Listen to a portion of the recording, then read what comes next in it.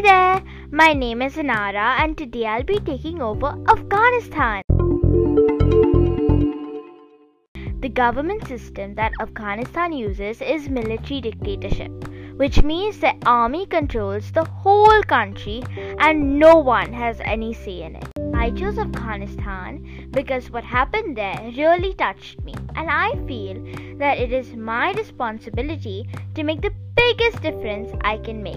Afghanistan today has a very bad policy when it comes to women. I would make a drastic change and stop the discrimination against women so that they feel safe, secure, and protected, and they have rights that are equal to men. I would also bring about acceptance and tolerance of all religions and their practices so that people feel free to follow the faith of their choice. It is imperative that a country has good and peaceful relations with all other nations in the world to maintain world peace and goodwill for its citizens. Afghanistan has a lot to achieve in this area, and I would focus on this. Free and indiscriminate use of weapons is dangerous for any country.